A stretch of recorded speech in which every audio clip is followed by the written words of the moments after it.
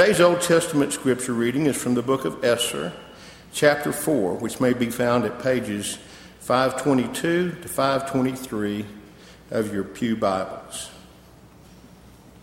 But first, let me call upon the Holy Spirit for guidance. Please bow your head. Heavenly Father, in your word, you tell us that unless you build the house, the workers labor in vain. Therefore, in this time together, as we gather around your word, may you build this house. By your Holy Spirit, give us eyes to see and ears to hear what you want us to see and hear, and open our hearts that we might be transformed at the reading of your holy word. In your Son's precious name we pray, and all of God's people say, Amen. Esther chapter 4. When Mordecai learned all that had been done, Mordecai tore his clothes and put on sackcloth and ashes, and went out into the midst of the city, and he cried out with a loud and bitter cry. He went up to the entrance of the king's gate, for no one was allowed to enter the king's gate clothed in sackcloth. And in every province, wherever the king's command and his decree reached, there was great mourning among the Jews, with fasting and weeping and lamenting, and many of them lay in sackcloth and ashes. When Esther's young women and her eunuchs came and told her, the queen was deeply distressed. She sent garments to clothe Mordecai so that he might take off his sackcloth, but he would not accept them. Then Esther called for Hathash, one of the king's eunuchs, who had been appointed to attend her, and ordered him to go to Mordecai to learn what this was and why it was. Hathash went out to Mordecai in the open square of the city in front of the king's gate, and Mordecai told him all that had happened to him and the exact sum of money that Haman had promised to pay into the king's treasury for the destruction of the Jews. Mordecai also gave him a copy of the written decree issued by Susa for their destruction, that he might show it to Esther and explain it to her and command her to go to the king to beg his favor and plead with him on behalf of her people. And Hathash went and told Esther that Mordecai had said, what Mordecai had said. Then Esther spoke to Hathash and commanded him to go to Mordecai and say, all the king's servants and the people of the king's provinces know that if any man or woman goes to the king inside the inner court without being called, there is but one law, to be put to death, except the one to whom the king holds out the golden scepter so that he may live. But as for me, I have not been called to come into the king these 30 days. And they told Mordecai what Esther had said. Then Mordecai told them to reply to Esther, do not think to yourself that in the king's palace you will escape any more than all the other Jews. For if you keep silent at this time, relief and deliverance will rise for the Jews from another place, but you and your father's house will perish. And who knows whether you have not come to the kingdom for such a time as this. Then Esther told them to reply to Mordecai, go, gather all the Jews to be found in Susa, and hold a fast on my behalf, and do not eat or drink for 3 days, night or day. I and my young women will also fast as you do. Then I will go to the king, though it is against the law, and if I perish, I perish. Mordecai then went away and did everything as Esther had ordered him. May God bless this reading of his holy word to our understanding.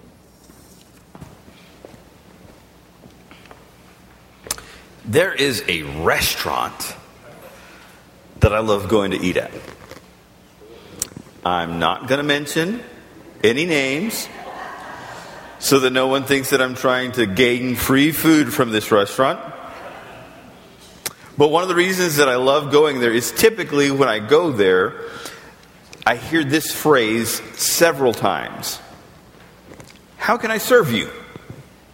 They say it as soon as I step up to the counter to make my order. When they come by and check on me at the table, how can I serve you? Is there a way I can serve you? When I go and refill my drink, how can I serve you? When I refill my drink again, how can I serve you? When I top off my drink on my way out, I obviously drink a lot of soda when I go there. How can I serve you? But it doesn't stop there. After they've done whatever small thing that I've asked them to do, they usually look at me and say, "It was a pleasure to serve you today." I think that willingness to serve and that seeing service as a pleasure is part of the reason why this restaurant is always packed every time I go, except for Sundays. I think this willingness to serve and finding pleasure in service are qualities that the church would do well to learn from. I think that if the Apostle Paul were alive today, that he would also agree. As a matter of fact, as he writes to the church in Philippi, they're in the midst of persecution. Howard mentioned that yesterday. The church in Philippi is being persecuted, and in the midst of a church being persecuted, Paul writes to them, and he calls them to service. Not just service, Paul calls them to joyful service. Service done without complaining or grumbling or disputing. Hear the word of the Lord from Paul's letter to the Philippians. Philippians chapter 2, verses 5 through 18. It can be found in page 1248 in your Pew Bible. It says this: "Have this mind among yourselves, which is yours in Christ Jesus, who, though he was in the form of God, did not count equality with God a thing to be grasped, but emptied himself by taking the form of a servant, being born in the likeness of men. And being found in human form, he humbled himself by becoming obedient to the point of death, even death on a cross. Therefore God has exalted him, highly exalted him, and bestowed on him the name that is above every name, so that at the name of Jesus every knee should bow in heaven and on earth and under the earth, and every tongue confess that Jesus Christ is Lord, to the glory of the Father. Therefore, my beloved, as you have always obeyed, so now, not only in my presence, but much more in my absence, work out your own salvation with fear and trembling. For it is God who works in you both to will and to work for his good pleasure. Do all things without grumbling or disputing, that you might be blameless and innocent children of God, without blemish in the midst of a crooked and twisted generation, among whom you shine as lights in the world, holding fast to the word of life, so that in the day of Christ I may be proud that I did not run in vain or labor in vain. Even if I am to be poured out as a drink offering upon sacrificial offering of your faith, I am glad and rejoice with you. Likewise, you should also be glad and rejoice with me." This is the word of the Lord. Paul calls a troubled church, a church facing difficulty, to service, to an attitude of servanthood. And I think if Paul is calling the church in Philippi to serve, that call is still being shouted out to the church today. Servanthood. Now, I know you're sitting here and thinking, well, how do we get to that place where we as a church, but more importantly, we as individuals, find a place of service? That's what I'd like to talk about today. I think there's three things that need to happen so that as a church, as individuals, so that I can finally come to a place where we desire to serve others. The very first thing that I need to think needs to happen is this. I think there needs to be a change of our mindset. We must change our mindset. Philippians chapter 2, verse 5. It says this again. Having this mind among yourselves, which is yours in Christ Jesus. Having this mind among yourself. Having this mindset. There are other translations of that actually say, having this attitude. Your attitude should be the attitude of Christ. Well, what's that attitude that Paul is calling the church to? And that attitude simply is the attitude of service. Paul is challenging the church to have the mind of Christ, to have the attitude of Christ. That's the attitude or mindset of a servant. I want you to understand something. There comes a moment where God, through Jesus, who is 100% God, takes on the form of a man, like you and I, but more importantly, takes on the form of a servant.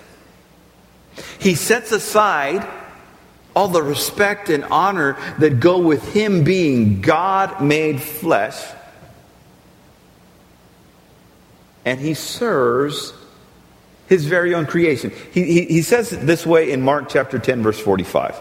Jesus says this, "For even the Son of Man came not to be served, but to serve, and give his life as a ransom for many." There's also, I like the way John Ortberg says it. John Ortberg puts it this way. When he took the form of a servant, talking about Christ, he wasn't hiding who God is. He was sharing who God is. Because God is a serving God. Christ is calling us, or rather, Paul is calling us to share that attitude and that mindset of Christ. That willingness to serve each other. But here's the sad truth.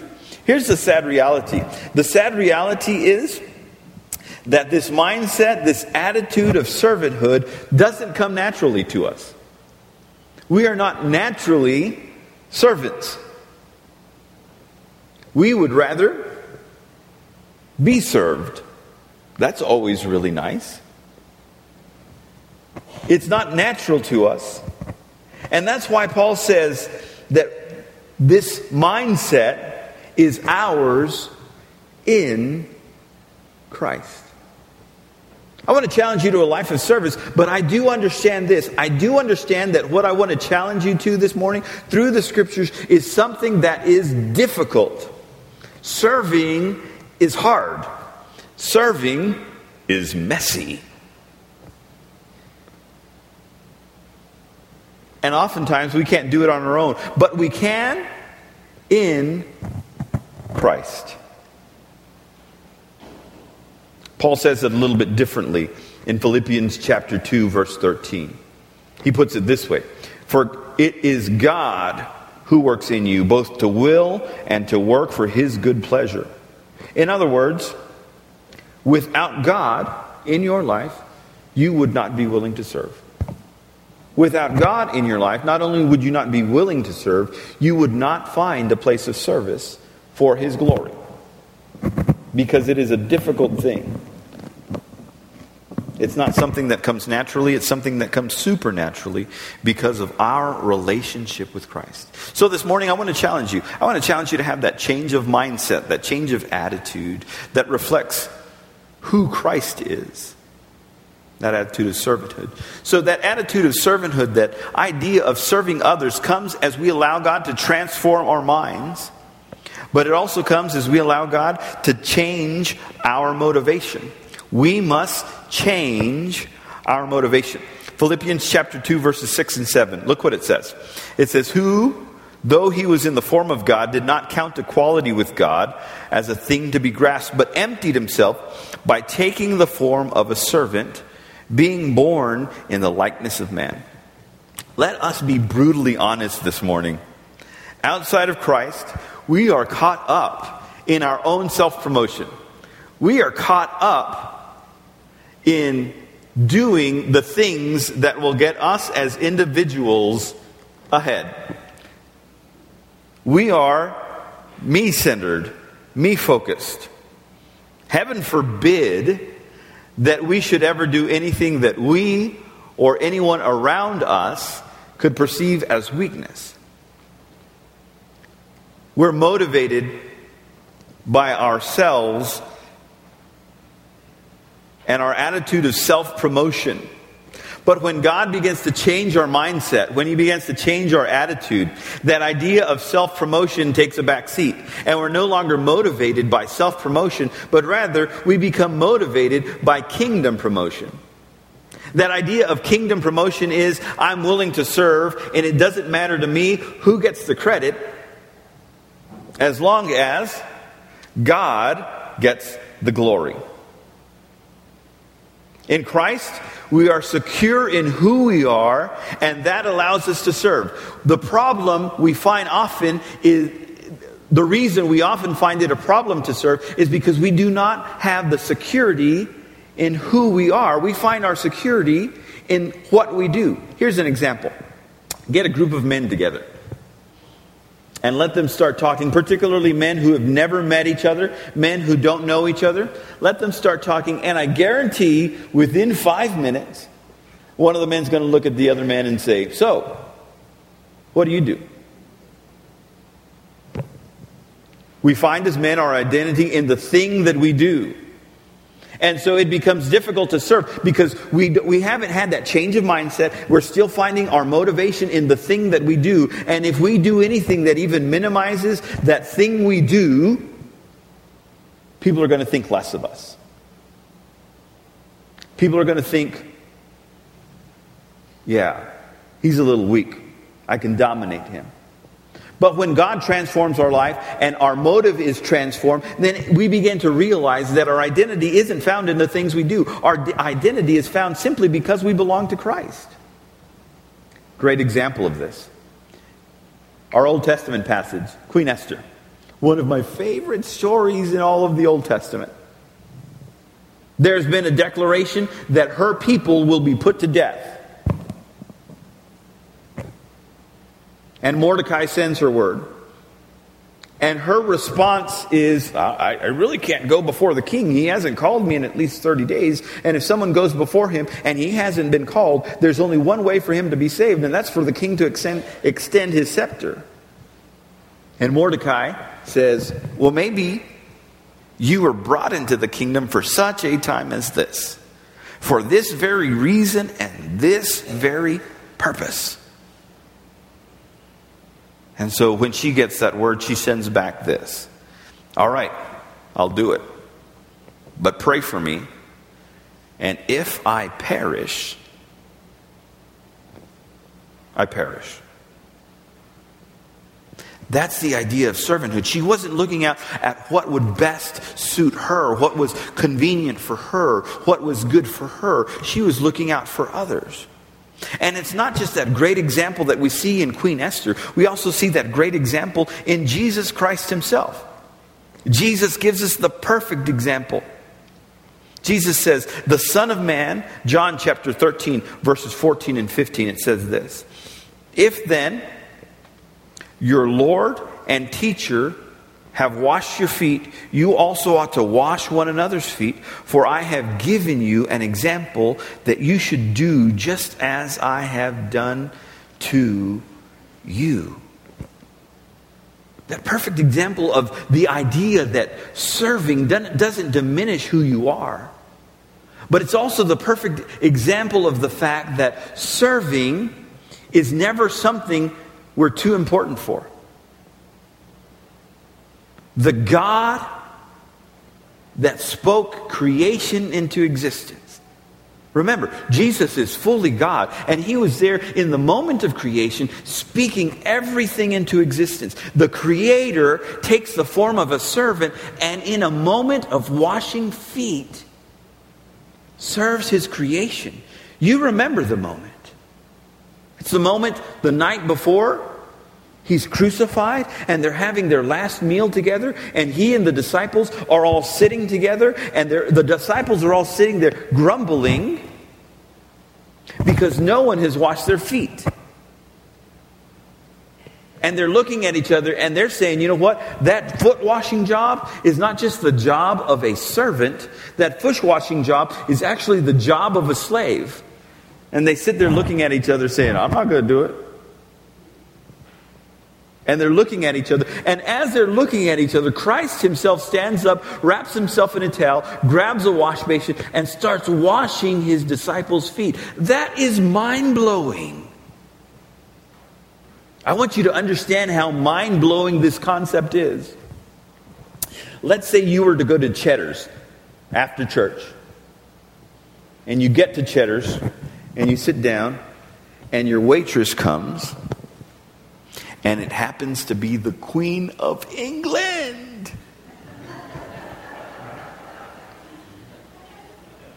I would use our president as an example, but he's not too popular with some of us right now. That would blow your mind.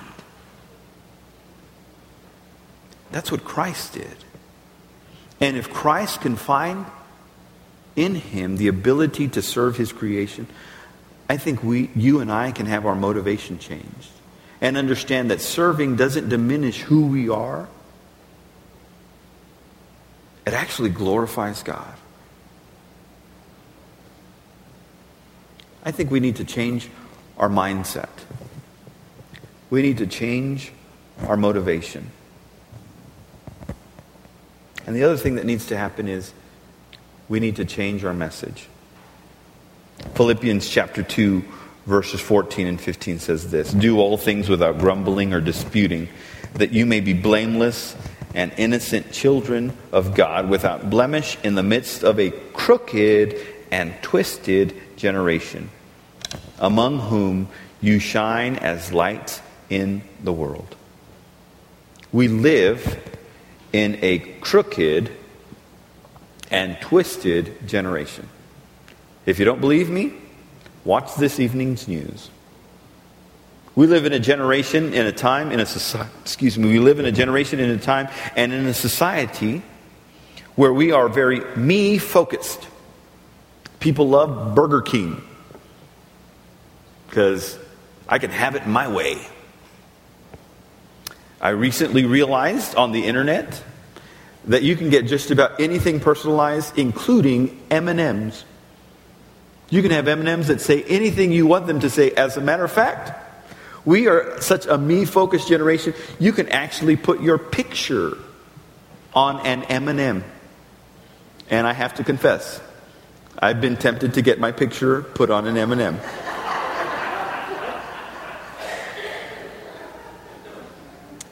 It's all about me, and here's the trouble. Here's the problem. Here's the issue. We do a disservice to God and to the kingdom of God when it's all about me. We do a disservice to God and his kingdom when people who profess to know Christ, when people who say, I have Christ living on the inside, refuse to serve. Or serve and grumble about it the whole time. You've seen that, especially if you have kids. I have 3 kids. I tell my wife I have 3. There's 3 things in my house I don't like doing. I don't like washing dishes. I do not like taking out the garbage. I do not like mowing the grass. So I had 3 children. And they know what their responsibilities are. And they know how they have to serve the family. But there are moments when I ask them to do their work of service, and you've done this before too, I'm sure. You ask your child to throw out the trash, and you get the... Or you get the... They sound like the Hamburglar. Robble, robble, robble, robble. You know what? There are moments where we are like that with Christ. Christ has asked us to serve. And instead of serving without grumbling or complaining, we're very rah, rah, rah, rah. Christ has placed in your heart to do something amazing for the kingdom, to find an area of service, because he has changed your mind. He's changed your motivation. But the message that you still give to those who don't know Christ is, I'm too good to do this. when they should be seeing in your life the message of the love of Christ extended because Christians put on work boots to be the hands and feet of Christ. It is time to change our message. The world sometimes gets the wrong message from those who profess to know the Lord. We don't find service, we do not serve, or we do not find joy in service. We grumble and complain. What really should set the Christian apart is joyful service to others. When you can joyfully serve others, people will look at you and it will start very spiritual conversations. Why? Because this world is dark and crooked and twisted. And in our joyful service to others, people find light and the love of Christ. I want to challenge you this morning to take what you've heard this morning, that idea of letting Christ change your mindset, change your motivation, and change your message. And I want to encourage you this morning to put it into practice. How? There's this quote by Bob Goff. Bob Goff says it this way: practice conspicuous grace. Find an obvious need and meet it with joy for the glory of God. I know you're sitting there thinking, you know what, Orlando? I wish you could give us a little bit more practical insight. Maybe a list of things that we could do, a list of ways that we could serve. I'm glad you thought that, because I just happen to have a list. There are things in our community that you can do. The food bank, Heal the City, amazing ministries. But there are even ways to serve right here in the church. For example, there is a mission trip to Crown Point, New Mexico. If you want to do that, it's on an Indian reservation. And Stuart has asked me to use the following line. Stuart says, if you are having reservations, he's already done this. If you're having reservations about serving on the reservation, make a reservation to speak with someone in the youth department. And I do have to add the disclaimer that I said that with reservation also. Find a way to serve. You know what? Everyone turn around for just a second. I think there in the very back, there's Jim, right? Hey, Jim, good to see you. And Solofo, is that you, Solofo, back there? They're in the very back. You know what? These guys are back there serving. You don't even realize what they're doing. But they're back there serving. And we need people to serve at 8:30, at 11, at 11:05, running the soundboard. And it is the easiest thing to do. Don't worry. If they can train me to do it, they can train you to do it. And that's so important, because those people back there, you don't realize how they're serving. But if they weren't back there serving, I'd be up here and this is what it would look like. But they're back there making sure that you clearly hear a presentation of the gospel. Thank you guys so much. You know what? There is need for ushers here at the 11 a.m. service. There's need for counters in the business office. Counters that serve one day every 6 weeks. One day for a few hours every 6 weeks. Counting the money that comes into the church. Helping with the integrity of the business office. You can do Sunday school for Big City. But maybe you like them before they have the ability to talk back. That's all right. You can do Sunday school for Critterland. There's the 4 Amarillo block party that we've also mentioned. Talk to Will Essler about being a Kaleo for the KAA camps. If you're a nurse, they're needing nurses that go to camp. You could serve by being a nurse at a Christian camp for a week. You could buy new and inexpensive shoes for Honduras. You could help Les Cove with their school supply giveaway. I have this list. You know what? If you want any information on any of these things, talk to me. Because ultimately, that is how we will share the love of Christ with the world. God, change my mindset so that I'm willing to have that attitude of a servant. But also change my motivation so it isn't about promoting me, but promoting you. So that the message that the church offers the world can change. to a message of love and compassion. A message that inspires others to ask those spiritual questions. Why are you doing this? So that we can give those eternal answers. I'm doing this because Christ's love has transformed my life, just like it can transform yours. Let's pray. Lord, we are thankful and grateful for your goodness and your faithfulness. We ask that you would change our minds. Give us that attitude of Christ. We ask that you would change our motivation. Help us be inspired by advancing the kingdom. We ask that you would help our message of love be clear through our joyful service to others for your glory. In the name of Jesus, amen.